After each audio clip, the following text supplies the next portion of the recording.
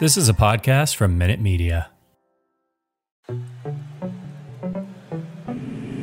It's the Knicks, Jets, etc. podcast with Alex Trateris, John Malika, and Ricey on the beat. Let's go.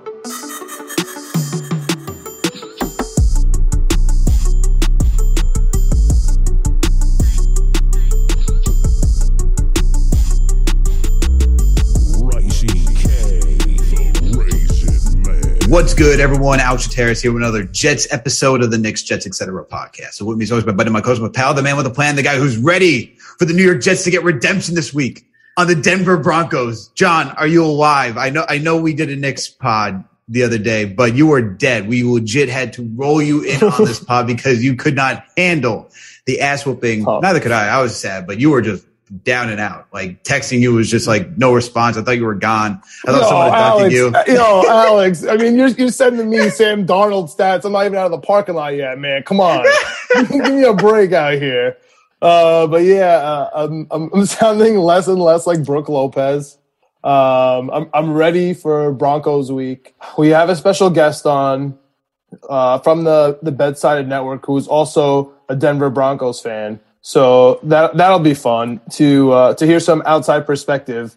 But dude, I'm really good. I think the Jets are definitely going to cover this 11.5. I'll start with that. So I'm feeling good. You know what they say, man. Good teams win, great teams cover. So I'm already optimistic. I'm already optimistic going into week 3. How you doing, man? I'm all right, man. And you know what? I'm okay. Just chilling. Long day, ready to talk about some Jets, get ready for this weekend. So let's bring on our guests. All right, we got Peter Dewey of Bedside, a part of the Fansided Network. Okay, he used to work at NBC Sports Group as a digital editor, and now he's with Bedside, part of the Fansided Network. He is a Broncos fan. He is a diehard Knicks fan and a diehard Yankees fan. So why not have him on for this pod to really help get us ready for this Jets-Broncos matchup? And hey, whenever we get a chance to talk Knicks on the Jets pod and some Yankees, why not? And then we got some sports gambling too, because we got Winning Picks Weekly, part of this whole group that we're trying to create. So let's get some sports betting in this action. So Peter, how are you doing today, my man? What's going on? Good, guys. Thanks for having me on. I'm excited to get after it. All right. So, Peter, I'm going to start off with this because your Broncos are shocking, I think, the NFL world right now being 2-0. Let's start off here. Do you think this is going to last? That's a loaded question. The thing is, man, like, I don't think it's crazy that they're 2-0. You look at their first 2 matchups, like the Giants and the Jags. If they were going to be any semblance of a close to 500 team this year, they had to win both those games. They did. They took care of business. Like, the Jags aren't very good. The Giants aren't very good. So I don't think it's anything crazy that they're 2-0 right now. I think it's a little more crazy that, like, there's a legit chance that, all of a sudden you're like, oh, could the Broncos, like, you see all the tweets, like, can the Broncos make the playoffs? What 2-0 team, like, is, and that I'm like, all right, let's pump the brakes a little bit. There's a lot of things this team has to get in control if they want to be that good, but it's an impressive start. I'm excited by the start. It was better than I expected.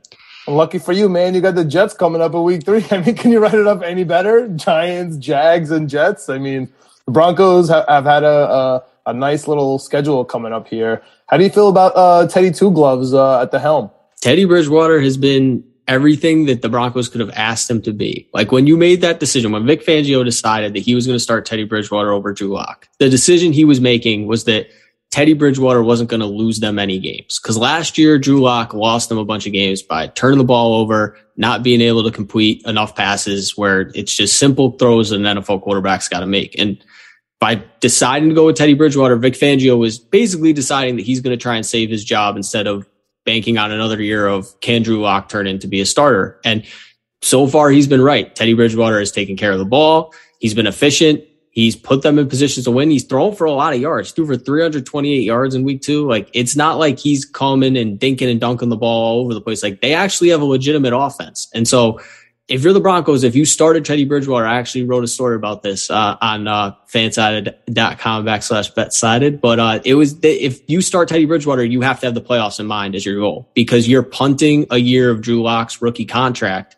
to play Teddy Bridgewater on a 1-year deal. So you are saying we're good enough, the rest of our roster, to make the playoffs if we just have a competent quarterback. And so far, that's what they look like. But like I said, the competition hasn't been great either. Yeah, I mean, you kind of had to do that, right? I believe that Von Miller was asking, some questions about his roster and about the direction of the Broncos. And so I feel like that kind of had maybe something to do with keeping that all pro on the defense. You gotta, everybody sees Drew Lock. I mean, we see him only on Sundays, but Von Miller is seeing him every day. I mean, it's great that he knows the lyrics of some Young Jeezy songs, but yes, I'm about to say that too. I'm just not sure. Young. I'm not sure that was enough. But dude, getting ready for this Jets game, what I like to do is watch. It's easy for now, right? Because it's only week 3, so it's easy for me to go and watch the previous Denver games.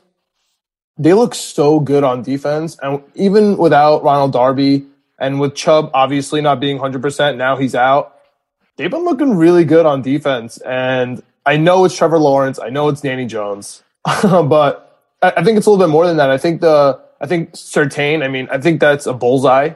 What more can you ask for than drafting a cornerback and him turning out to actually be good right off the bat in the first round? I mean, it's really dime a dozen. It doesn't come as often as people think. So that's really good. And then you got your safeties. Your safeties are unbelievable. We already knew about Simmons, but it might be impossible to throw against the Denver Broncos secondary in a couple of weeks when Darby comes up. So do you have any thoughts overall on the defense? And I hate to be the bearer of bad news, but I'll throw in the Jewell injury. Like, how do you think that affects the Broncos going forward? Yeah, the Josie Jewell injury and the Bradley Chubb injuries are really tough. Chubb he barely played the first 2 weeks, but obviously him being on IR with that 6 to 8 week timetable is not what the Broncos want. They just can't seem to get him and Von Miller on the field at the same time, which is a travesty. But if he can come back for the second half of the year, obviously that's a win for them. Jewell is going to be a big loss. He's arguably their best middle linebacker, arguably their best pass coverage linebacker. And so when you play a team like the Kansas City Chiefs, where you have to deal with Travis Kelce over the middle, now it comes to, are you lining up Kareem Jackson or Justin Simmons up against him one-on-one, or are you going to just sit in a zone and let Patrick Mahomes pick you apart? So that's injury. I'm intrigued to see how they kind of piece that position together against the Jets, and then obviously going forward the rest of the year. Kelsey, Ryan Griffin, Tyler Kroft. Same thing, basically, right? Same names, right? What's the difference? The secondary has been great, man. I mean, them bringing Simmons back, they had to do that this offseason. And then obviously, like you said, Surtain, first round corners are very hit or miss. You look at the last draft, CJ Henderson, kind of questionable in Jacksonville. The kid out of Auburn, I don't know how to say his last name, so I'm not going to butcher it, that the Dolphins took. He was a healthy scratch in week 2. Yeah. He was a first round pick. So the fact that Surtain comes in and, he looks like he can play a legit role right away. And obviously the Kyle Fuller signing was really important for them to have 2 guys on the outside so they can really play Bryce Callahan in the slot all the time. They have the defense. If you look at the Broncos roster on paper, it's a very good roster. They just didn't have a quarterback. So now if you can throw some decent quarterback play in there, you have a team that can win games. I'm not going to say they're a Super Bowl contender, but they can win games.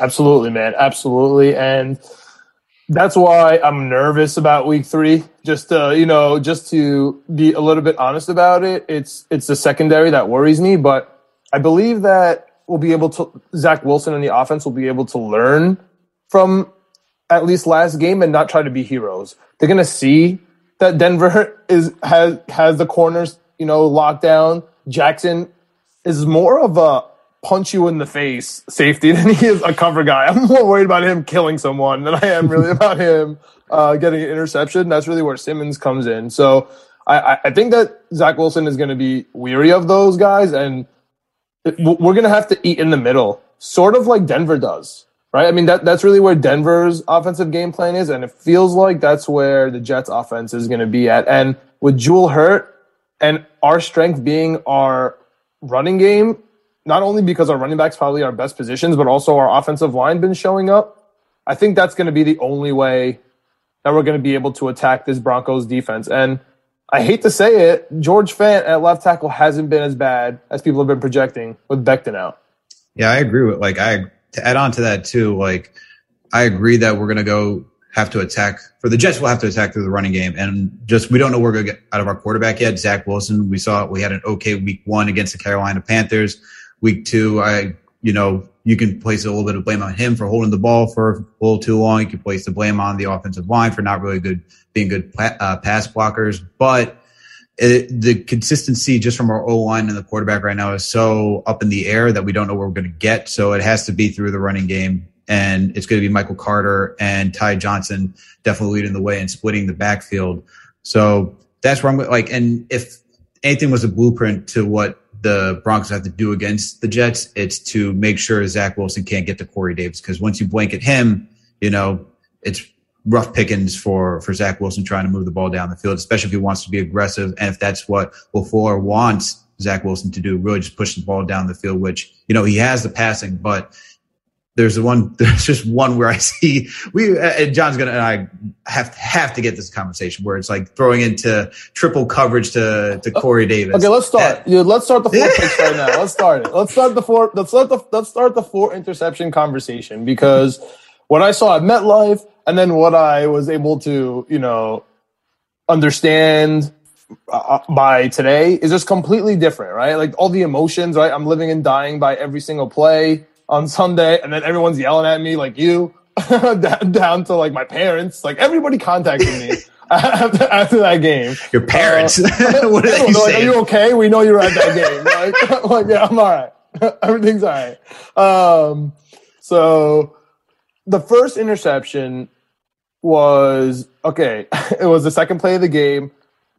We saw the TikTok video where the pass blocking was awful, but it was on Tyler Kroft and public enemy number 1, Greg Van Roten. Get him off my team. This right guard has been awful for 2 years. But anyway, they missed their assignment, and Zach Wilson was about to get killed on his first pass play. Threw it into some coverage. Probably not the greatest play. The second interception, I know that me and you have a contention here. So this is where we're gonna stop for a second. Elijah Moore was open on the underneath. I understand. Yes. Corey Davis had the ball in his hand, like literally in his hand. So it's tough for me to say that Zach Wilson, just like we'll start there. It's hard for me to say that Zach Wilson is terrible, is this rookie, is all, et cetera, off the first 2 plays that were interceptions. So Alex, tell me why you hated the second interception to Corey that fell through Corey Davis's hand, and why that was Zach Wilson's fault. And here's where I'm thinking. It's that second play of the game, your QB just threw an interception, right? The game is still within reach. Why not get him warmed up instead of making him go aggressive? Why not have him just take the easy underneath route? You saw what the Patriots did. They had Mac Jones is the king of dink and dunks today. He's averaging 3 yards per pass attempt. That's wild. It's a wild stat to even have out there. So why not? Man. Can't stand his name. Freaking McCorkle, with a name like that, you just can't stand a dude like that. But to just see what the Patriots did, right? Bill Belichick, you're hiding. It's hiding your quarterback for a second just to get him into rhythm and then be aggressive. And not saying that Zach Wilson didn't throw a frozen rope to Corey Davis. That thing was on a zip line straight to Corey Davis. It went straight to his hands, no doubt. But you're still throwing it into triple coverage. I would much prefer that. If game is like we're talking third, fourth quarter, we got to move the ball downfield. Quarterback's already had enough attempts under his belt. He's ready to go. Then make that push again. Regardless, right? Regardless of what was going on, if you need to, because you're in the game. Second attempt, you're trying to make him aggressive again. Just go for the easy pass. Get some chunk yards. Get your quarterback in rhythm. Help his confidence first. Let him have a feel for the game instead of just saying, "Hey, kid, look for Corey Davis. We need to get our guy going." It's we know what the Patriots are going to do. If Corey Davis was 2 yards shy of 100 receiving yards, Bill Belichick's going to say, "Hey, I'm not going to let this guy go get 100 receiving yards." So there's going to be double, triple coverage on him. That's my gripe with it. But I don't want to leave Peter out of this conversation. Peter, do you know the interception that we're talking about? Yeah. I don't know if okay. And before we what are your thoughts on that pass? I just break this tie break. Can you break this tie break for us? So my thing is I don't think it was a bad pass by Zach Wilson. Sure. Again, it went it's a catch. It was a catchable ball, but I completely understand your point. That just second play of the game.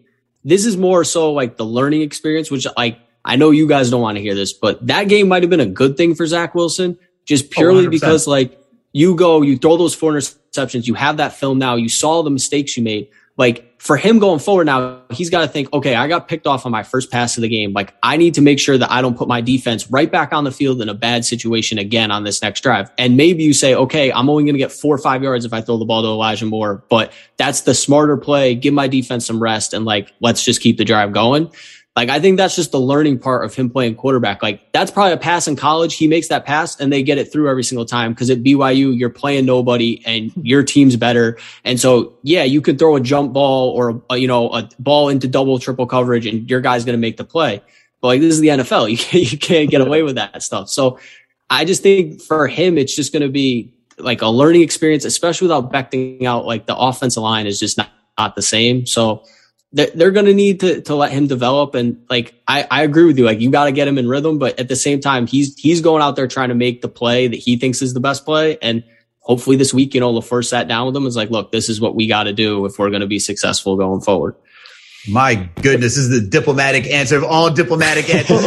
You said yes to John and yes to me in the most eloquent form possible. I appreciate it, Peter. So there's no tiebreaker. Just like the New York Jets versus the Denver Broncos, there's one tie in there. I guess it's gonna be the one tie. And we know what the other 2 interceptions are. They're just poorly thrown. I don't think there's really what do you want to go into? I mean, those are my real issues with Zach Wilson. Like that's where, if I'm the Broncos and where I'm chopping at the bit, because it's a 1 possession game still by the 3rd interception, and it's still the first half, but it was lazy and it was a lazy throw and he was wide open, and I saw that from the stands and I saw it on film again, and that was in actual triple coverage, and he was open. He just shorted it, and the last play. Right? It feels like it might have been 100-0 when he got that 4th interception. Am I right? About 100? It was 13-3 in the 3rd quarter. You don't throw a jump ball that you don't care about as if you're losing by 100 when it's 13-3. That's where I saw there's a rookie head coach, there's a rookie offensive coordinator, and there's a rookie quarterback. Like that play, when I looked up at the scoreboard, I was like, oh, we must be down by 7 touchdowns. If we get 2 touchdowns, we're winning the game. You know what I mean? And so if I'm the Broncos, that's where I'm eating, at the bit. Like, Von Miller must be like, oh, really? Like, if I hit him once, if I hit him twice, he's going to be like, oh, the game's over. I need to play a hero ball. And that's my favorite thing about Coach Salah. He came out right away in his post-game and he said, we have a rookie quarterback who's trying to get home runs on every play. He's trying to win the game on every play. And like you said, he should be using more of his play action because we opened it up with the running backs, like you said. And honestly, let's just take notice of the Broncos. Like, let's watch Denver tape, not only to, try to beat them. Let's just do what they do on offense, man. They run the ball, right, with Melvin Gordon and Williams, and they open it up with their tight ends. And honestly, both the Patrick touchdowns in the red zone, those were, first of all, the same exact play where he runs back on the motion and then he cuts back. And the linebackers completely lose him. Both touchdowns are exactly the same. And second of all, they got Sutton, who's an absolute beast. So let me throw it up to you. What are you most excited about on the offense? And second, I kind of want to get your opinion on Javonte Williams and Michael Carter, who are teammates, and they'll be going up against each other. Do you like how he's been running behind Melvin Gordon? Yeah, I've loved what I've seen from Javonte Williams. I really thought like it was going to be a dead split, and it has been to start this year. You don't take a running back in the 2nd round and like not play him. So he's been great, and you hit the nail on the head. Like, the Broncos have opened up their offense because they established the run, and like they didn't run the ball other than that Melvin Gordon 70-yard run. They didn't run the ball great against the Giants in week 1. But they established the run where they have you on your toes and then you can play action. And like, I saw a crazy stat today. Greg Rosenthal tweet out, Teddy Bridgewater's attempted more 20-yard passes down the field than anybody in the NFL this year, which is a wild thing to think about. They've done such a good job of, we're going to run the ball, that they've gotten one-on-one matchups down the field. Like, he's not completing all of them, but when you have the discrepancy in the offense of we run the ball, we play action, we can take a deep shot, like, that's what opens up the entire game. And to go back to the Jets, like, you're right. In week 2, like they ran the ball well. Michael Carter looked good. He looked really good, I thought. And it's just frustrating that they weren't able to get Wilson in a rhythm enough to like take advantage of that. And like you said, like the game wasn't over when he was throwing some of those later picks. Like unbelievable, it was a winnable game. 13-3 against the Patriots at home in the third quarter. Like if I said that to you, like take that and see what happens. Like I would take that 10 out of 10 times. I don't care who the quarterback is. So it was just so frustrating that he couldn't recognize that. And neither could the coaches. Obviously, they couldn't calm him down. You know, there was an interview today with Morgan Moses, our new right tackle, a veteran, and he joked around how he said he averages 4 quarterbacks a season throughout his career, right, coming from Washington, which I kind of agree with. And he's saying the most important thing is that we keep the rookie's head straight because it's going to be on a swivel. He's going to get hit. Bad things going to happen to him. Connor Hughes of The Athletic just reported Zach Wilson has a groin injury in week 1, and that might have hindered him in week 2. So here we go, right? It already begins with the Zach Wilson fears. I do think our offensive line has been doing a lot better than people have been thinking. On the left side. On the left side and also in the running game. Yeah, the pass protection on the right side is tough. Our tight end, our running back blocking is tough. But I'm thinking, like, if I'm a Denver fan, am I excited for Zach Wilson coming to town on my home opener? And is it worth 11.5? That's a lot, man. I know they're 2-0. I know they have a good defense. I know Teddy Bridgewater. I just found out that he's throwing the most 20 yards, throws in the league. They're scary, but are they going to go 3-0 and beat the Jets by 2 possessions? The 2 possessions, beating them by 2 possessions is a lot. Like, Teddy Bridgewater's 38-14 as a starter against the spread in his career, but like that's a lofty number. And I think the perfect way to look at this is, and why I think it's way too high at 11.5. Like Zach Wilson threw 3 interceptions, like you said. It was a 13-3 game. Like the Jets defense was good enough to keep them in the game. Like they didn't just like collapse after that. Like maybe last year it would have been a completely different story, but the Jets, like their roster is not it's not the same team. Like I know a lot of people are probably freaking out because they lost the first 2 games, and it's like they're a better football team this year. Like Zach Wilson had a bad game, but the Jets all around are a better football team. Like Carolina has looked really good to start this year. Jets lost them by 5. They held them to 19 points. Like Carolina might go 8-0, bro. I'm not even joking. They might. They might go 8-0. They really might. And so I think the Broncos, like, there's definitely a little bias. I think they win the game, especially it's a home opener, but 11.5 points, like, there's no way. The Broncos just aren't the type of offense where they like try to score the ball that much. Like they went up 20-7 on the Jags, and then basically it was just like ball control. Let's get out of here. We won. And like they gave up they got a field goal, and then they gave up the kick return touchdowns. Like, oh, okay, we got to try again. Let's try and pass the ball. Like they just like, that's not Vic Fangio's style. Like they're not going to run it up. They're just not that kind of team. It's like 11.5. Like you're basically asking the defense to pitch, another 10 points or less. Like I just don't think the Jets will do that again. Like I just don't see it. I agree with that. Like the defense has just been really, really good, and we've lost our 4 like offseason signings, and yet we're still holding teams just like within reach of this game. Like sure, we can look at the score between against the Patriots, and it looks like it was like a complete ass whooping, right? But in reality, like the only reason that we lost is because our quarterback gave the ball over 4 times, and the defense can only like bend and not break for so long. They can only get so many fumbles that the refs aren't going to call. How many can we get? Yeah. I was going to die that first play of the game. You look at that, you're just like, that is a fumble. We had the face mask on Zach Wilson that didn't get called. That was tough. Then we missed the field goal coming down. I mean, it wasn't a good game all around, but it's all fixable, dude. These are all fixable mistakes, but I think Peter's actually right. And I think this, because it is a Broncos home opener, and since we want to get into the Broncos matchup, I did a little research, see what the records were amongst the 2 teams. So the Broncos and the Jets have played each other 20 times since 1960, when the Jets were the New York Titans. Out of that time, he's that old. The times that the Jets have played Denver in Mile High, which is 18 times. The Jets have only won 8 times. So it's not looking in our favor. I mean, most teams have a difficult time because of the altitude when going out to Mile High too to begin with. But Morgan Moses wearing an altitude mask, man. Come on, we're good. Yeah. Oh man, you say that to me, and my heart's just getting ready to hop out of my mouth, just drag it across the street. 11.5 on the money line. You're all over. Oh man, I'm not taking 11.5, but hey, my heart's in my throat still. But and the last time we beat the Broncos was in 2010 when the Jets went to the AFC Championship, 24-20.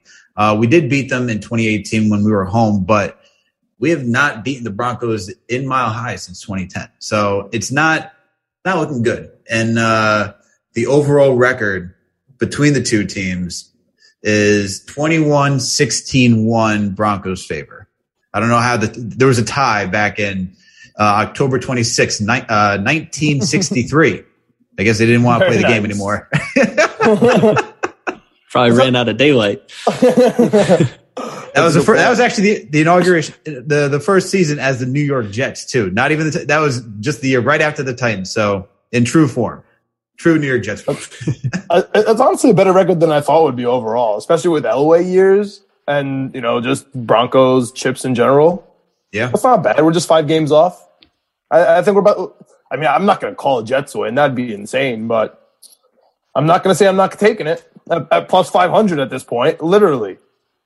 I think I don't think it's 11 points, bro. I think it's gonna be a close game again. I think the question I have is just because, as Peter pointed out, Teddy Bridgewater has just been really good. I mean, he threw for over 300 yards last game, right? And he had over how many attempts did he have? I think he had close to 30 attempts too, right? I mean, he's over 75% completion percentage on the year right now. Yeah, I think it's like 74.5. It's insane. Yeah, and he went 26 for 34 for 328 yards and 2 TDs last week. So that's Teddy Bridgewater was playing really well. It's shocking that John Elway has figured out that you don't need a 6'4" taller quarterback to be playing the position. Really, really phenomenal. Good job, Elway. But I think the question is like, how does the Jets defense match up against the offense? Now I know the Broncos lost Jerry Jeudy, and I was actually looking forward to watching Jerry Jeudy and Courtland Sutton being a dynamic duo this season. So Peter, I'm going to throw it to you. How do you feel about the Broncos offense going against the Jets defense after what you've seen the past 2 weeks? Yeah, I think the Jets are the toughest defensive test the Broncos have faced so far. Like I thought coming into this year after how the Giants finished last year that their defense was, going to be solid, but obviously Broncos lit them up in week 1 and then Taylor Heineke lit them up in week 2. So not feeling very good about that take anymore. So I genuinely think like the Jets are going to be the toughest defensive test. The Broncos are going to have to figure out what it's going to be to work against the Jags. It was, they got Sutton going every single time. He had 9 catches for 159 yards. They couldn't guard him. But in week 1, he had 1 catch for 14 yards. So they're going to have to figure out who the go-to guy is, whether it ends up being Noah Fant, Tim Patrick, KJ Hamler, who had a down game in week 2. They're going to have to figure out what it is that they're going to be able to scheme open against the Jets. And if it ends up being the running game, it could be the running game. I'm very intrigued for this test. Like I said, I really think the Jets defense played very well the first 2 weeks, and like it got lost on everybody, especially in week 2 because of the Wilson interceptions. But like, if they don't turn the ball over, like those are very winnable games. And we could be talking about like, wow, the Jets are actually pretty good this year. And especially with the Dolphins losing Tua, like we'd be like, okay, maybe the AFC East isn't as like cut and dry as we thought it was going to be. But the Broncos are just going to have to figure out what works. I think they did the same thing against the Jags where they just the first couple of drives, they felt it out and then they figured out there's nobody who can guard Sutton and they just went to him as much as they could. So I think that it'll be a similar process against the Jets. I don't know right now what that weakness is going to be because I think their defense has been really solid. I think, and John can testify to this, I think the weakness is going to be our run defense because we had James Sweetfeet. Not this year? I mean, they haven't been running really, yo. They've been catching out of the backfield. But our run defense has been pretty good, and that's why I'm intrigued by this matchup because the only way Denver does well is if they open up with the run game. If we stop the run game, which we did, even C-Mac in rushing, right? Everyone catching out of the backfield is what kills us, and that's been my whole entire life. That's neither here nor there. I mean, we have our coverage outside is tough. However, I'm going to throw up to CJ Mosley, one of the guys that we were bagging on a little bit and kind of worried about his pass protection, especially. He's been amazing. CJ Mosley has been absolutely amazing. And we have Sherwood coming back. I think an unsung hero was Hamza. He's doing okay. I'm really shocked that we're doing so well in the secondary. I'm really shocked that we're doing so well against the tight ends. And normally normally I'd be like, Font is going to absolutely murder us, and Sutton is probably going to catch 120 yards and a touchdown. And that's how we're going to lose. If the run is not established and we keep you guys in 3rd and long with Teddy Two Gloves, I think the Jets defense is, like you said, a lot better than people think for one reason and one reason only. Our head coach is a defensive head coach. Everybody is freaking out about Zach Wilson. I get it. He's the number 2 pick. We also have the Sam Darnold trade. He's doing amazing. We also have a LaFleur. I mean, and we're also in New York, and we can get a win. There's so many fun stories. Rex Ryan, he's on TV every day, so he's going to talk about us. Mike Green. I mean, there's Jets fans everywhere, so it makes sense that everyone is bagging on Zach Wilson and what's going on there. But no one is talking about how Salah is a defensive head coach. And we're doing well on defense with not much, and our corner's been playing so well. So Jerry Jeudy being out, like Alex said, I feel bad, right? Like I like Jeudy in college too. I want to see Jerry Jeudy do well, but I'm so glad he's not here today because I think we can guard Sutton. I think Hall can actually guard him, and I think Goodry has been fantastic. Eccles has also been good on the outside. I'm really not worried about Sutton, which is if we could shut him down and we could hold down the tight ends like we've been doing. I'm shocked we were able to hold Jonnu Smith and Hunter Henry to like normal yards. If we can do that, that's why I'm so optimistic about this game. Denver at home, they should win. The altitude, Teddy Two Gloves, completion percentage. Everything should be, the Jets suck, offensive line. Everything should be pointing towards a Denver massacre, right? Everybody's like, wow, we told you, Denver Broncos, everyone was down on them. They're going to be good. This is exactly where the Jets get a win. And probably not win for a long time after that. But this is the exact type of win that the Jets get when no one wants them to, when they're not supposed to, when everyone is super down on them. So I'm definitely taking the 11.5. I'm not going to be so bold as to say to take the money line, but I personally am. Do you have any other best bets in this game? Do you think it's going to be like a low scoring game, a high scoring game? Like how do you expect Mile High to behave in the opener? Yeah, I mean, I'm with you in taking the Jets 11.5. I just think you look at other games that have had double-digit spreads this year. The Bucks and Cowboys were 9.5, and the 49ers and Lions were 9.5 in week 1. Neither of those teams covered. The Browns were 13.5 against the Texans in week 2. They didn't cover. Like the Packers were able to cover because they scored 21 unanswered on Monday Night Football. But like that's an underdog year in general, huh? Yeah. Week 1, underdogs were 12-4 against the spread and 9-7 straight up. Like it's been like it's the way the NFL is. There's a ton of parity. Like everybody's competitive. I think the Broncos are a better football team right now than the Jets are, but I don't think they're 2 touchdowns better. Like that's a little much. And I just think the way this game sets up, it's 2 teams that pride themselves with defensive head coaches. They play really well defensively. And I don't think either one of these offenses is capable of like, we're going to put a 30 spot on you and just blow you out of the water. So this is the type of game where I feel like Jets 11.5 is gotta be the play just because the Broncos, that's just not their play style. They don't blow people out. And then on top of that, I think the under might be the play in this game. The under's is 2-0 in the Jets' first 2 games this year. Mm-hmm. I don't think that the Broncos, they hit the over against the Giants, against the Giants. But I mean, I don't think this is like one of those games where you're going to see like, 28-28 late in the game. It's going to be grinded out football. And like you said, like the Jets have played well against the run. So the Broncos are going to have to figure out something else. And we could be in for a close game. I'm not going to bank on it, but I would take the Jets spread. Do you think there's correlation there, just from a betting standpoint, between maybe taking the Jets plus an 11.5 and the under, or if you think that it's going to be the opposite, where you got to take the Broncos minus 11.5, you got to take the over, like you got to parlay both of those if that's how you think this game is going? A little bit. I think it depends on how confident you are in the Jets offense. Like if you were going to take Broncos 11.5 and then you'd be asking them to either, like I said, play a perfect defensive game where they give up 10 or less points, or like you're banking on them scoring 30. That's kind of the in between there.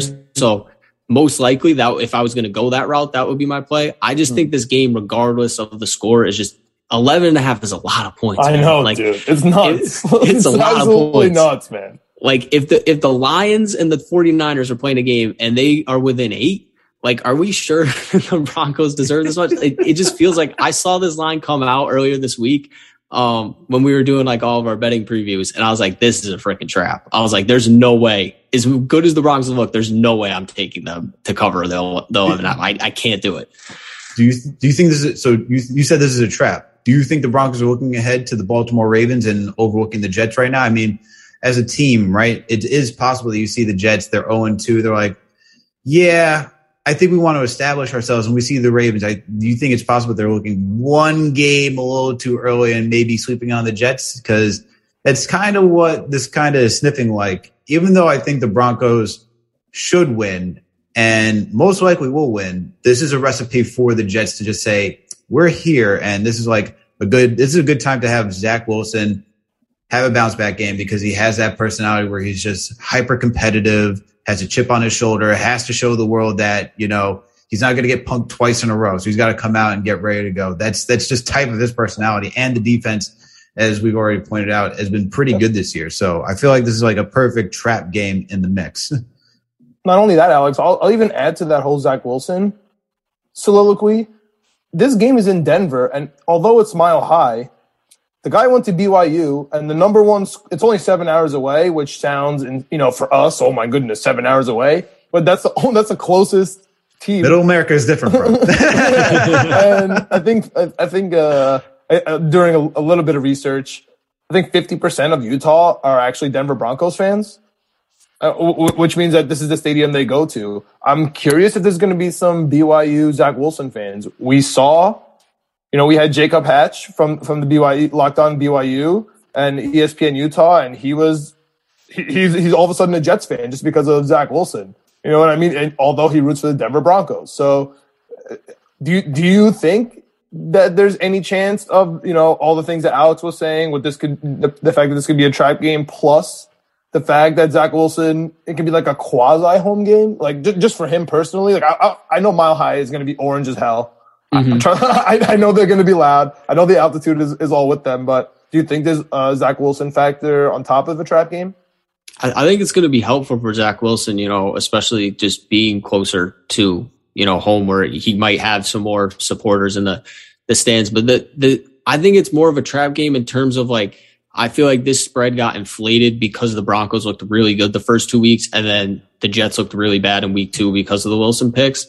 And so that's why I'm more like, I just feel like it's a little high. Like, I don't think the Jets are like this bottom barrel team where like they're going to lose by double digits every game. And like, to go to the Ravens point, like if this was a different Broncos team, if this was, a team that was a playoff team the past couple of years, I would say maybe they are looking ahead. Like, we got a big game coming up, but like Broncos have been the bottom barrel of the NFL for the past few years, man. Like this is like them going 2-0 right now is like, hallelujah. Like, we were 5-11 last year. Yeah. Like, so I think Vic Fangio, and I don't think just the way this team is kind of wired, like, I don't think he can afford to let them look ahead to this game. Like, this is like, they have to win this game. If the Broncos want any chance of making the playoffs, they have to take care of business against teams that they're going to be either favored against or like have it's like a toss up type of game. Cause like, you're going to have 2 against the Chiefs, 2 against the Chargers, 2 against the Raiders. You got to play the Browns. You got to play the Ravens.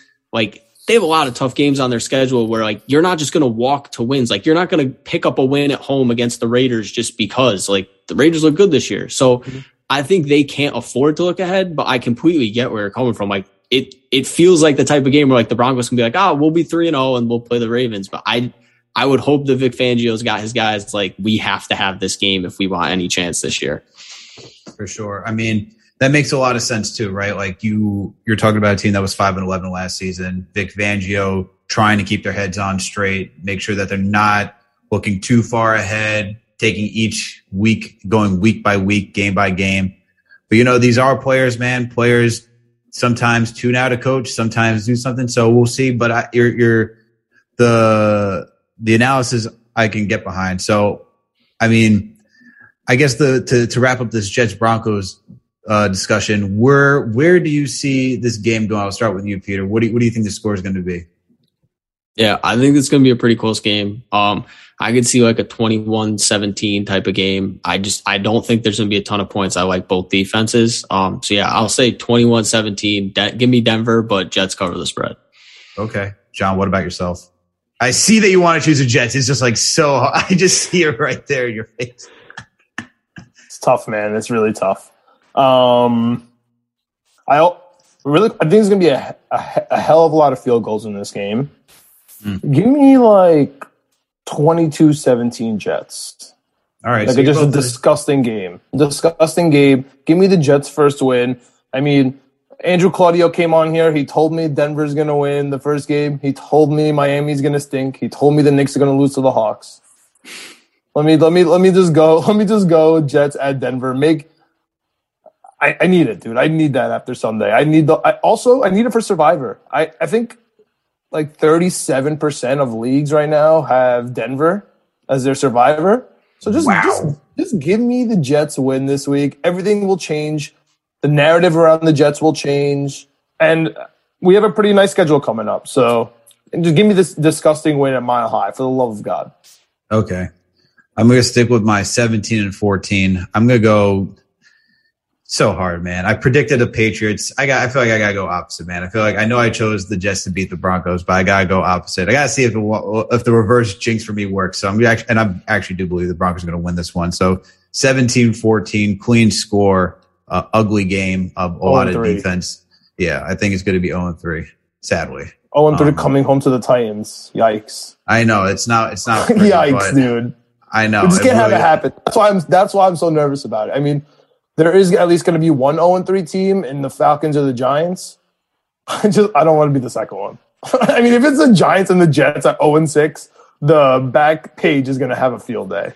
Oh, the New York Post, the Daily News, everyone's going to be 0-6 is going to be tough. Licking their chops, bro. Just ready to be like, when will New York sports be good again? And it's like, what are you talking about when they're going to be good again? And this is going to be the good transition because we do have a good New York team, guys, that we all root for. The orange and blue, the faithful, the New York Knickerbockers.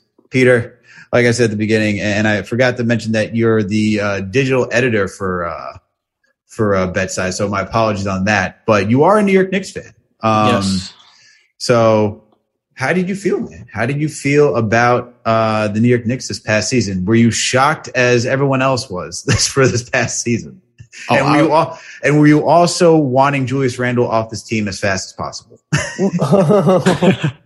I was definitely as shocked as everybody. I mean, I don't think anybody could have ever predicted last year. And if you say you predicted last year, like, you're a liar. Yeah. There's just no way. Like, I was just hoping, let's play some young guys. Let's see RJ develop and like, let's see what we got from here. Like, I was a big proponent coming into the year is like the team's got to kind of run through RJ. Randall's got to kind of be, take a little bit of a step back and not try and just go crazy and do everything. And obviously he proved that theory wrong. He was absolutely unbelievable. But they just got so many great contributions from role guys. And then on top of that, I know people say Tibbs burns teams out, but like he changed everything, the culture about that team. They played defense. They played hard. They were never out of a game.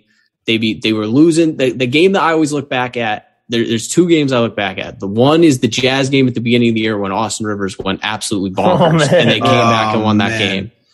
And that game was like the Fizdale Knicks, the Hornacek Knicks, the Fisher Knicks, whatever Knicks you want to go. The post-Melo Knicks, basically. That's a 35-point loss. They're not even in that game. And the fact that they hung around and then won that game on the road, like, I was like, wow, that might have been, their best win of the season. And then the Wizards game in the second half of the season when they were down like 20 in the second half and they came back and they won. And I remember I have a little Knicks blog I keep up like for myself. And I just remember after I was like, that's the best Knicks win I've probably seen in 10 years. I was like, they had no business winning that game. They looked out of it and they played defense and they sat there and they won the game. Like the Hawks loss like sucked, but like I was just happy to be there, man. Like it was like, wow, we like got to this point with this team that nobody thought was going to be here. Like I just had to appreciate it at that point. Like it sucked to lose to the Hawks, but like what more could you have asked for a Knicks fan? It was like a fun team to get behind and like root for. Like there's been teams that they've had, like, I mean, I loved Melo, but there were certain Melo years where it was just kind of like, it's even hard to root for these guys. Like they weren't fun to watch.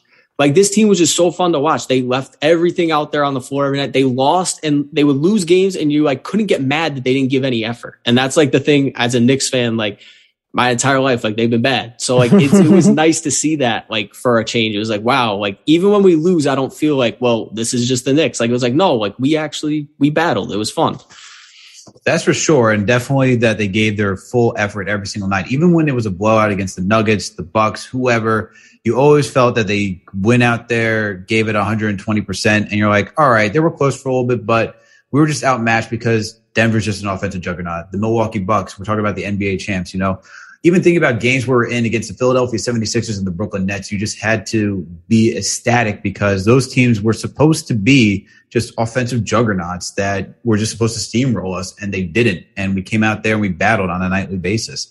I think the game for me that really turned it around was when home MSG against the Indiana Pacers, I think it was the last game of the series, Julius Randle manned up, took Domantas Sabonis down, and just like, he was like, yo, you think you're an NBA All-Star? No. I'm coming out here. I'm going to have to show you what a real NBA All-Star was. That's my favorite game of all time because, one, it was just, we finally got, I think that was the moment we finally got to 500 or over, and I was like, wow, we haven't done this in a really long time. Mm-hmm. We battled, like, this team battled to get here. They didn't let that game could have gotten crazy out of hand, but they kept it within reach. And then the cherry on top is that Knicks fans during a quarantine season were outside just going wild. And you're like, wow, the Knicks are truly back by doing this.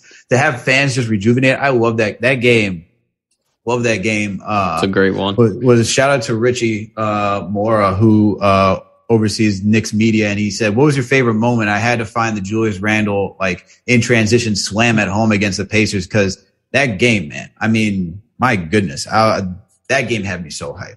That game was sick, dude. The fan, I was at the Pacers game. The fans at that game, after they got 500 outside, it's like we won the championship and everyone was making fun of us. I was at the Knicks Hawks game during the regular season when we got the 4th seed, and I'm going to say that was my favorite game of the season, and not only because we got the 4th seed, and I was literally yelling 4th seed for maybe an hour after that game, just in the middle of the street, just yelling 4th seed to everyone, and people would reply back to me 4th seed. It was really amazing. I did have a voice after. But that game was if you want to ask me what happened in the Knicks 2020-21 season, that's the game. Because we had moments that game where we shined. I looked like we were going to win by 40 points. There was moments in that game where we looked like we're going to lose by 40 points. And then an injury here, an injury there. Trae Young comes in, kills us, and then gets hurt, and all of a sudden we sneak out with the win. That is exactly how, like you guys said in the examples you pulled out, that's all the Knicks wins were just like that. The Washington win, that's how that was. The Pacers win, that's how that was.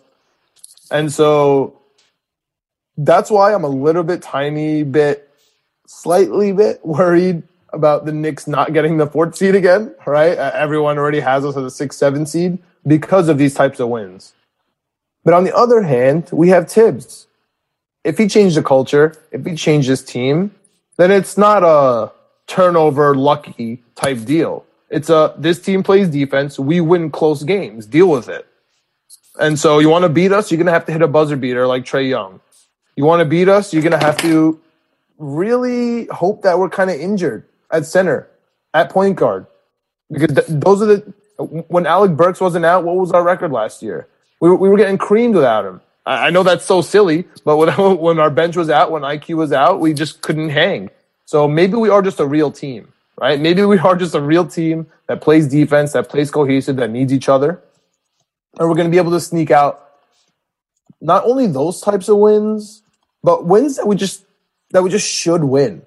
Like, that's what being a Knicks fan to me is maybe beating, the Lakers or something on the road and then getting absolutely crushed by Sacramento. Like that is. Oh man, I thought you were about to say OKC. I was about to have more of a panic attack. I mean, or OKC, just any of these teams. Like we show up versus the good teams, like the Jazz, and we lose versus the bad teams. And so that's what I'm really hoping changes this year. Just that we could finally put aside. I mean, it's cliche to say that my favorite game was Game 2, right, of the playoff, because that's everyone's obvious favorite game. But it opened the door. We're done, dude. There's no more reason to celebrate one playoff win. There's no more reason to celebrate the playoffs. There's no more reason to celebrate a fourth seed. We're only going to celebrate when we win a round. And so I'm just kind of happy where we are. For sure. No, and I think that's a really good way to summarize it. I think for Peter, just to get your takes on the Knicks, moving forward, where do you see this team for this upcoming season? Do you see them getting back to the fourth? Do you see them being a play-in team? What are your thoughts on this team? Yeah, it's going to be tough for them to get back to the four, I think. Miami's better. Sixers, Simmons, they're still good. Even if he's not there, they're going to be fine. Whatever they trade him for, honestly, might be an upgrade for a playoff series. Maybe not regular season-wise, but for a playoff series. Nets are going to be the Nets. Bucks are going to be the Bucks. So it's going to be a battle to get into the top four. I'm not sold on Miami with Kyle Lowry, but you can't deny they got better. And I think Boston got a little bit better by bringing in Schroeder. I don't really love the Horford, Robert Williams front court. I'm not the biggest fan. How dare, that was my last question. How dare you bring that up? I love Robert Williams as a player. I just don't think him and Al Horford on the court at the same time can work. And so are you really going to play Robert Williams 20 minutes a game because you have to get Al Horford minutes? I don't know. But I think the Knicks, their goal has to be this year, you got to avoid the play-in tournament. They can easily be a top 6 team. Fournier was a good addition. I know some people hate that contract, but they needed somebody who can create their own offense on the wing. I love Reggie Bullock, great defender, can shoot the three. Reggie Bullock is a black hole out there if he's not catching and shooting a three. He doesn't play offense. So you have to have somebody else who can create a shot other than RJ and Randall in the starting lineup. And then obviously, no matter how many games Kemba plays, Kemba or more IQ minutes is an upgrade over Alfred Payton. And I'm an upgrade over Alfred Payton, but that's a different story. Yeah, everybody. The negative energy. He's better at basketball than a lot of players and even point guards, but his negative energy was just so bad. It actually was driving me nuts. They were terrible with him on the floor last year. He's not the right fit for that team. If you're going to play Mitch and Noel at center, who and I don't want them to be stretch fives, but you're going to have a guy who can't stretch the floor at the 5. And then you're going to have a guy in Reggie Bullock who can't put the ball on the floor. You can't have a point guard who can't make a jump shot. It's so frustrating. Too many cans in the offense. And to think that got a 4 seed. That's what's really impressive. That's what got a 4 seed. But I do agree that it's going to be difficult. I think this team is somewhere between 5 and 6. That's where they're going to end up. I think 4 is tough. I think 6 is going to be 5 and 6 is really where we're going to have to start aiming for, and they're going to have to take advantage of every single game and beat every opponent that they can beat, because it's going to be a dogfight. It's going to be a dogfight to be out of the play-in. And Pacers are a scary team too. They got a lot of depth. Toronto, I know they didn't do well this past season, but they're looking to make a bounce back. Wizards, Dinwiddie's kind of a low key okay signing. I think they're going to make noise. I think they're going to be a play-in team, but I think they could be a little annoying when you have to play them. Charlotte, they have to take a step forward. They're going to be a fun team to watch. There's a lot of teams in the East. This is not the least anymore. This is the East now. It is actually competitive, and it's interesting. The Knicks, everyone's getting back into it. So I'm looking forward to this season. But John brought it up already. He stole the thunder, because it was reported today that the Boston Celtics took the bench squad leader in Theo Pinson. Also, a little coaching on the side too, helping the players. He took the guy who was really added to the culture. You guys, what do you guys think of that? Do you think this is just Boston trying to get some intel, or do you think just Brad Stevens just doesn't know what he's doing? And by the way, just to add in, I am not sold on what Boston's doing. Dennis Schroeder does not impress me. Yeah. He's not a pass first point guard. Marcus Smart is not a pass first. There's legitimately very the playmaking out that team is questionable. Highly questionable. You're going to be asking. Jason Tatum took a step forward in playmaking. still a Jaylen Brown, but those two alone, it's not going to work. Jaylen Brown's going to be looking. Jason Tatum's going to be looking for his own shot. Jaylen Brown, I like him. I really like him. I would love for him to come to. I would love for either one of them to come to the Knicks, but I don't see those two really being a team. I actually think the Celtics should be a playing team, and people are putting too much in Boston stock, personally. So, what do you guys think about Theo Pinson, though? That's the real question. Fuck Boston.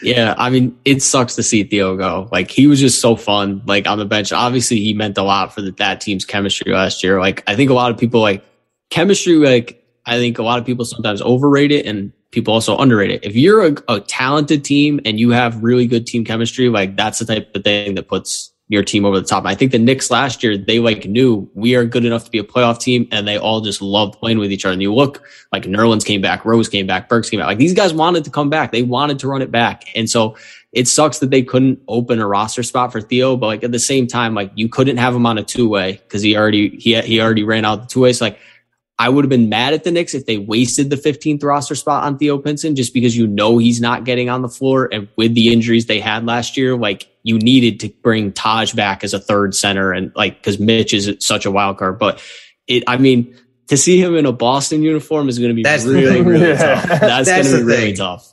That's the thing. And I live out here in Boston. Like, I'm originally from New York. Like, I'm from White Plains. Lived in New York for like 25 some odd years.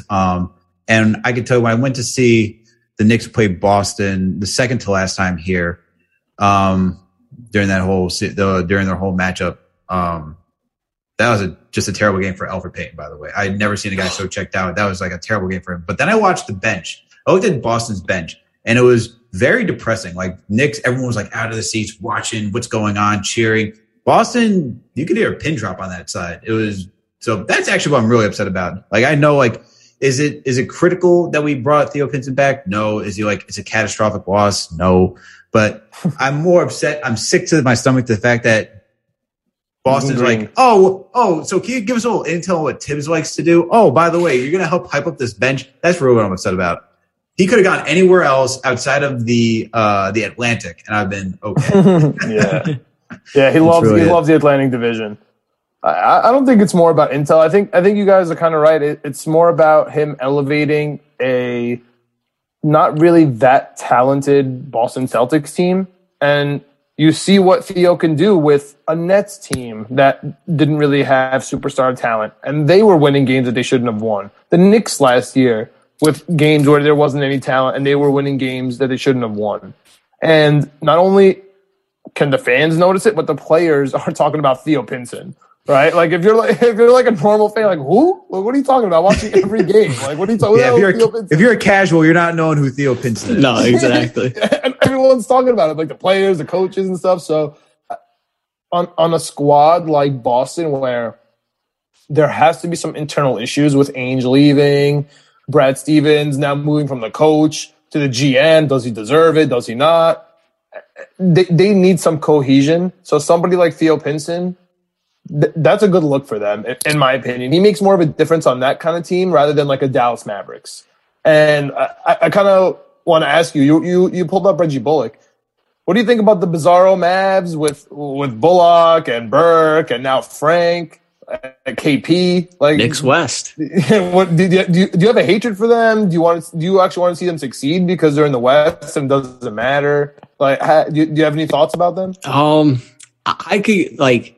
Luka's a great player, so like it's fun to watch him. But like, I really like the way everything went down with Porzingis. Just like, I mean, I just think it's frustrating for Knicks fans because we embraced Porzingis like post-draft booing. We embraced that man as like he was the next coming, and then he sat there and he spurned us mainly because he was mad at the front office. But he basically turned his back on Knicks fans and was just like, I do not care. Like I said all these things about how I always wanted to play for the Knicks, but I really didn't. And like, I think that's something like to me as a Knicks fan, like there's tradition in being at the Garden. It's the Mecca. Like it's why I love Melo so much. Like he took the challenge to come play there. Kristaps Porzingis wanted no part of it. And so for him to leave, and like, I love Tim Hardaway Jr. too. I wouldn't have paid him as much money as the Knicks did. So like, it's nice to see him succeed. Oh yeah, I forgot about THJ. Yeah. It's nice to see him succeed. And like, I'd love to see Frank succeed, but like, Porzingis, I would love if the Mavericks were like a fine team and Porzingis had another horrible year and everybody was like, the Knicks won the trade. It's like, yeah, we won the trade. Like, it's very obvious now, but I think it's already set in stone, but I think it is obvious. I always thought like when it happened, because I remember when it would happen. I remember her first comment. I was like, please tell me we didn't trade please tell me Wes Matthews was in the deal. And then he was in the deal. And I was pretty pissed. I was like, retrade it. I was like, why? Why'd we do this? And people said we got DSJ out of it. I'm like, like Frank and DSJ on the same team. Like, not really hyped about that. But I think it's clear now that we won the trade based on KP's injury history and stuff like that. So, but let's move on to another thing, because we're talking about winning now, and there's only one way that we really like to win around here, and that's making bets. All right, so let's get into some. Win on Sundays, man. We have 2 wins in 2 years right now with the Jets. So let's talk about best bets. I got some Survivor questions for you. So John, do you want to start with best bets, and then I got some Survivor questions, and then we can wrap this thing up. Yeah. We have some pretty interesting week 1 and week 2 matchups. It felt kind of easy going into it. The underdogs have been killing it, but week 3 is kind of tough. Just not only spreads, but even just straight up. A lot of tough games out here. We know you have the Bet-Sided network rolling. We see it in the background. We know you've been killing on your best bets in general. You don't have to give us those, but you can if you want. But you can tease us with other ones. Do you have best bets for the week? Do you have any best bet advice for the fans and for amateurs like Alex to get the ball rolling? Yeah, I got you guys my best bets. Last week, NFL best bet, I had the Rams. Full disclosure, they did not cover, so that was tough. But this week, my best NFL bet on Sunday is Seattle -2 against Minnesota. Russell Wilson is 34-9 in his career after a loss. It's really, really good. And Minnesota has not impressed me. Their defense stinks. They were really bad last year. They looked even worse against the Cardinals in week 2. And Seattle has thrown the ball really well. Like, they've looked good on offense. They just choked that game away against the Titans. It feels like a perfect get right spot for Seattle. Like, they know they have to keep the pace in the NFC West. So that was my best bet against the spread. And then my best one again, money line bet is I'm taking Atlanta. I think they're +130 at WinBet against the Giants. Wow. And this one's a little out here, but Daniel Jones is 4-19 against the rest of the NFL, not named the Washington football team. He is not very good. Okay. He is not very good against anybody else. And honestly, like, I don't know how much you guys watched the Falcons-Bucks game, but like, they hung around in that game until Matt Ryan did them in with 2 pick sixes. Like, obviously you can't take that out of the game like it happened, but like, they were in the game, and the Giants aren't close to the team that the Bucks are. It's going to be tougher on the road, but like, Atlanta they have a decent offense if Matt Ryan doesn't completely implode. So I could see them upsetting the Giants, especially because the Giants defense looked horrible in week 2. My God, you want to talk about heart in your throat. So I'm doing a survivor pool this year, and you get one mulligan. I chose Patriots against the Dolphins week 1, and obviously they killed me. So then you get a mulligan, you can buy back in. I chose the Bucks against the Falcons, and when I was watching that game, I was like, "Are you serious? I'm about to lose $100 in 2 weeks. Like, is this happening? This is really happening." Thankfully, they won. So, whew. But I like the best bets. And speaking about Seattle against the Vikings, like, that is one I'm looking at for a survivor pool. It's that Seattle versus the Vikings. I'm looking at taking the Bills against the football team. And then I'm also looking at the Browns versus the Bears. What are you feeling out of all those 3? Jeez. Out of those Browns and Bears, run away from that game as fast as you can. I'm going to throw that out there. Browns and Bears scares me a little bit just because, like, if Justin Fields is as good as I hope he's going to be, that could be a real interesting game. Like, I don't know how that one ends up. Out of those 3, I would probably take the Bills. This week in our survivor pool at BetSide, I took Carolina on Thursday, which might come back to bite me, but I took the Broncos in week 2 against the Jags, and I was a little worried about that one. It worked out. So I just don't think the Texans with a rookie quarterback on a short week. Like, their team is already not that good, and I just don't think they win. But if I was between those three, I would take Buffalo. I think they looked a lot better in week 2, and Washington is the opponent I'm probably least scared about of the other three. All right.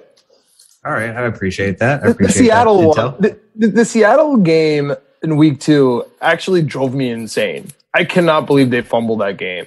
I mean, your take on the fact that Seattle's going to bounce back. I didn't know Wilson's bounce back record. I just know the eye test. Seattle cannot lose a game after that. And with the magician at the helm, I like Seattle. I wasn't even thinking about them because Minnesota is the exact type of team that ruins survivor leagues. Like they'll figure out a game where all of a sudden Dalvin Cook has, pulls 3 touchdowns, or Thielen goes nuts, and all of a sudden it's the Kirk Cousins week, and they just ruin your life. So I do like Seattle. I'm sick they didn't cover last week. I honestly am. I know they lost too, but I'm sick they didn't cover it, and they were favorites. Yeah, they should have easily covered that game. They just absolutely blew it. It's nuts. But the reason why I like them to cover this week is because it's at 2. Like, if you can get under a field goal, that's the sweet spot, especially for a team as good as Seattle. Like, I know the Vikings only lost by 1 in week 2, but most of the time you're going to get yourself in a situation where there's a chance it's going to be like a field goal type of game. So the fact that you can get Seattle at 2, I love that. I saw the odds come out for this week, and I saw that. I was like, yup, jumping on it. Russell Wilson bounce back game. Got to take it. Yeah, so that opened at +1, and now it's bet to -1.5, huh? Seattle -1.5 at the moment. Mm-hmm. Interesting. That's interesting. I have a really big issue with your Falcons bet. Okay, that's fine. It's a little bit of a little out there. The left. If you want to watch some tape, you want to put on the Falcons, and you want to watch their left guard go at it. It's tough to watch, man. They had Andrews starting, which was the Jets left guard last year, so that's why I was particularly interested. And then he broke his hand before week 1, and so now they have a rookie right guard or a tackle that they moved over to a left guard. The Mayfield kid, right? Yeah, Mayfield. No, yeah, Mayfield, right? Okay, tough look. I actually see the Giants at MetLife bouncing back because, as we said, 2 0-2 teams. I gotta go with the Giants, especially that they're getting 3 here. That feels right. I feel like they could win by 3, but I understand why you would take that money line because they're both winless.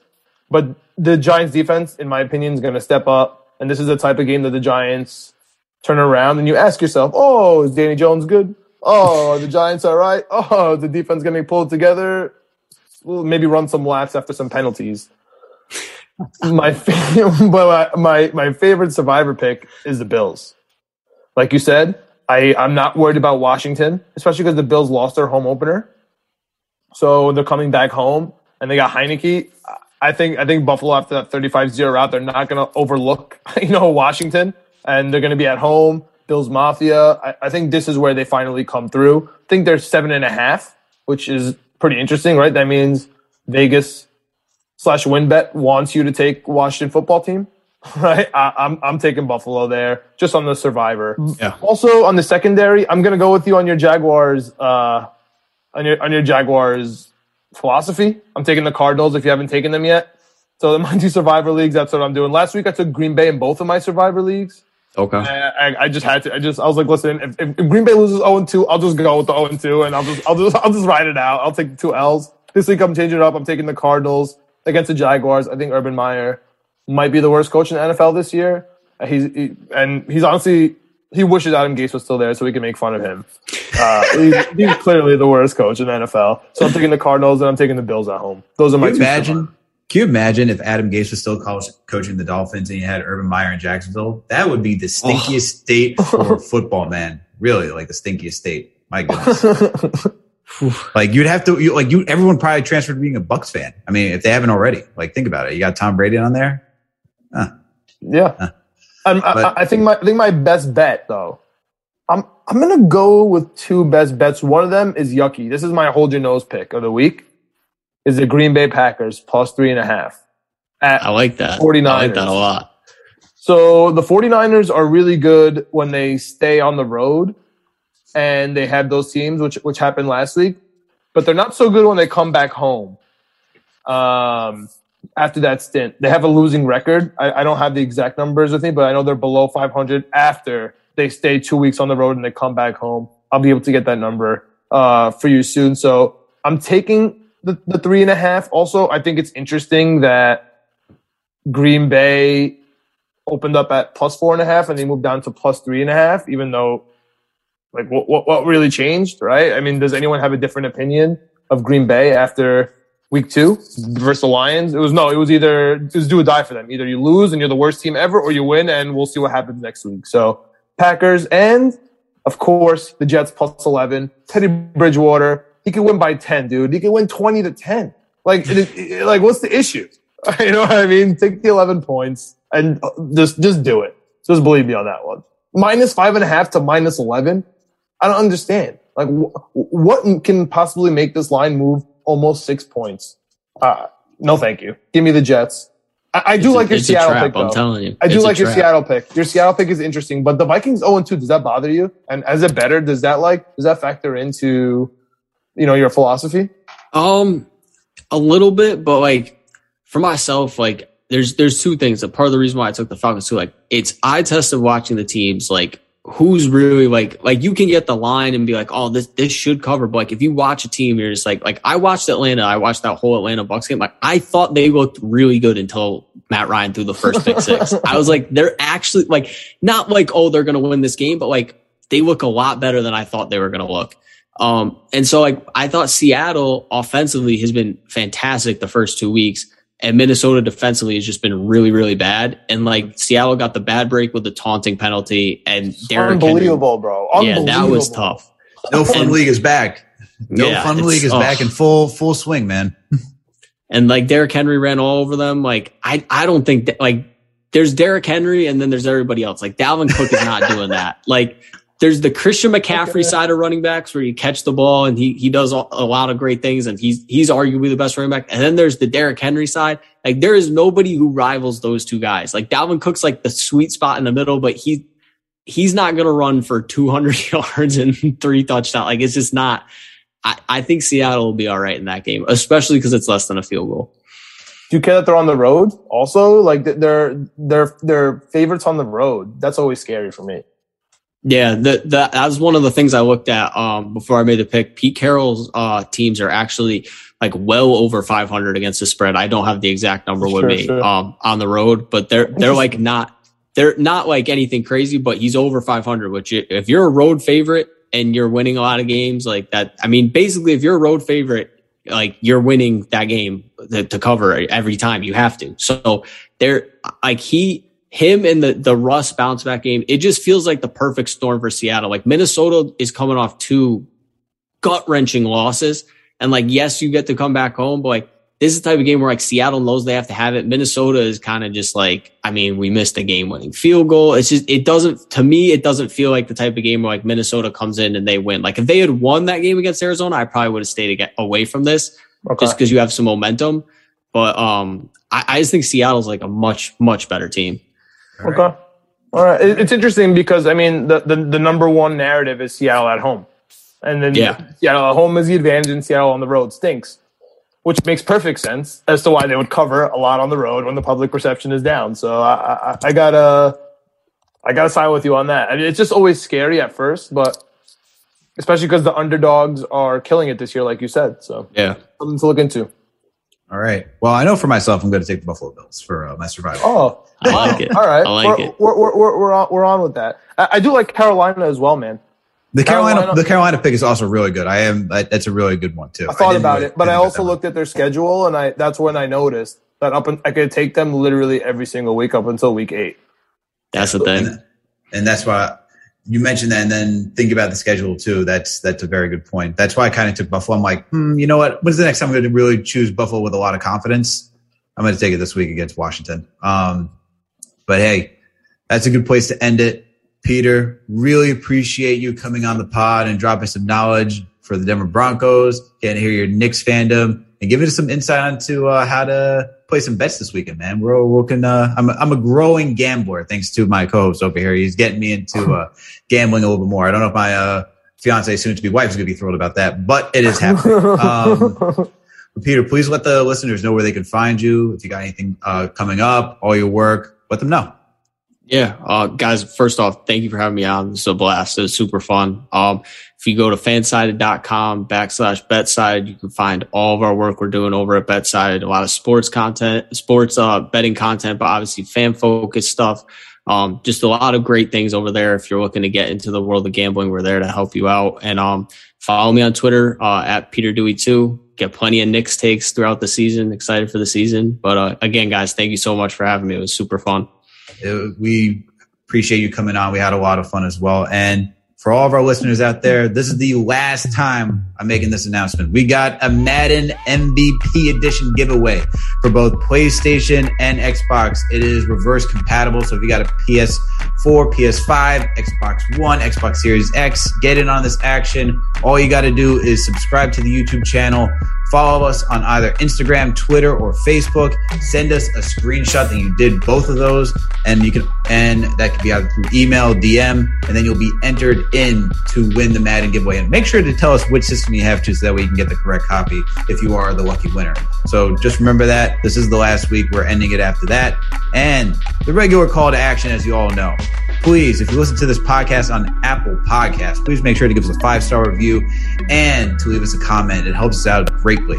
But if you don't listen to us on Apple Podcasts, it's okay. Do you know why, John? Do you know why it's okay? I'll tell you why it's okay, John. No, why? Because we're on Spotify, Google Play, Amazon, Alexa, Stitcher, you name it, we're there, all right? On top of that, please make sure to follow us on all social media platforms. We're on Facebook, Twitter, Instagram, TikTok. All right, everyone, we'll catch you later next week for the Jets reaction, the Knicks episode, and another Jets breakdown. All right, catch you later, everyone. Hopefully happier. Let's go, Jets.